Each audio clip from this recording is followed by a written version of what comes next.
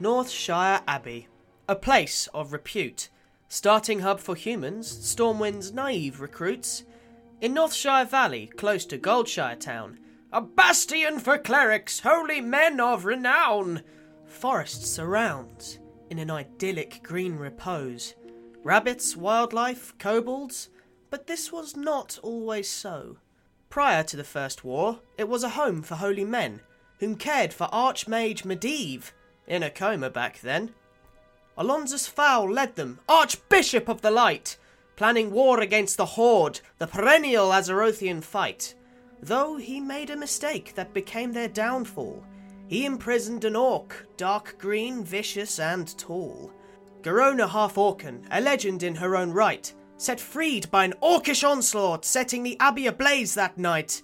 The refugees of Stormwind, their city destroyed, fled towards Lordaeron, their hearts a capital devoid. The sacred tomes were rescued from the desiccated debris, proved fundamental in learning the invisibility spell, you see. Thus ended the first abbey. Most of its books and all its power, its history, for a time, would be sombre and dour. The Second War showed this area its apocalyptic dark hand, as it fell under Cho'Gall, Ogre Magi, leader of the Twilight's Hammer clan. Allied to Gul'dan, a warlock of utter darkness, they did not last long against the might of Lordaeron unharnessed. They reclaimed Elwyn Forest and the abbey was rebuilt, this time to stay in evergreen forests and dark earthy silt. Back to modern times, the abbey still serves, as I said at the beginning, for recruits to test their nerves. Brave human adventurers keen to keep the peace. This area, however, suffered from a candle-loving beast. Kobolds of Echo Ridge Mine with pickaxes of steel, shouting, "You no take candle, must be brought to heel." Wolves there are too, and an order most foul. The Defious Brotherhood, rebuilders of Stormwind, unpaid, disavowed. You fought both these foes for quite some time, until Deathwing, Emperor of Dragons, from his earthen dwelling did climb. Northshire was invaded by Blackrock Orcs and Goblin Assassins this time. The adventurer's job to repel them, extinguish fires, dish out justice in kind.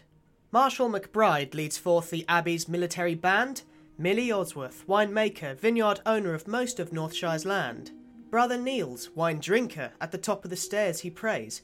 I've spoken about the area, the history and the people, but the Abbey itself still awaits. The Abbey is comprised of 3 sections in total, Main Hall, Hall of Arms and the Library Wing, all joined by an oval. The wonderful esplanade for initiates so glad as they seek recruitment into the Order of the Silver Hand.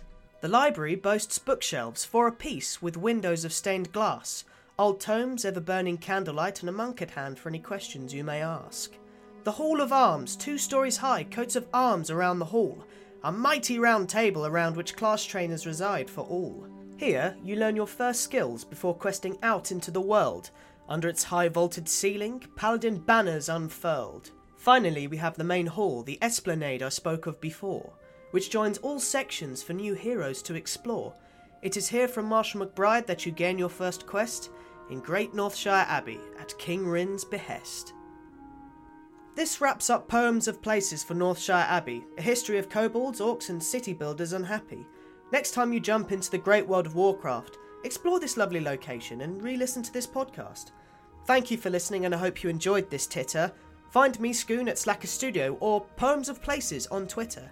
A special thanks to Maisie, Ed and Ali, whom without their help and gusto this poem would dilly-dally. I wonder to do more, I'd love some advice, or maybe I'll shut up. Hey, PvP will suffice.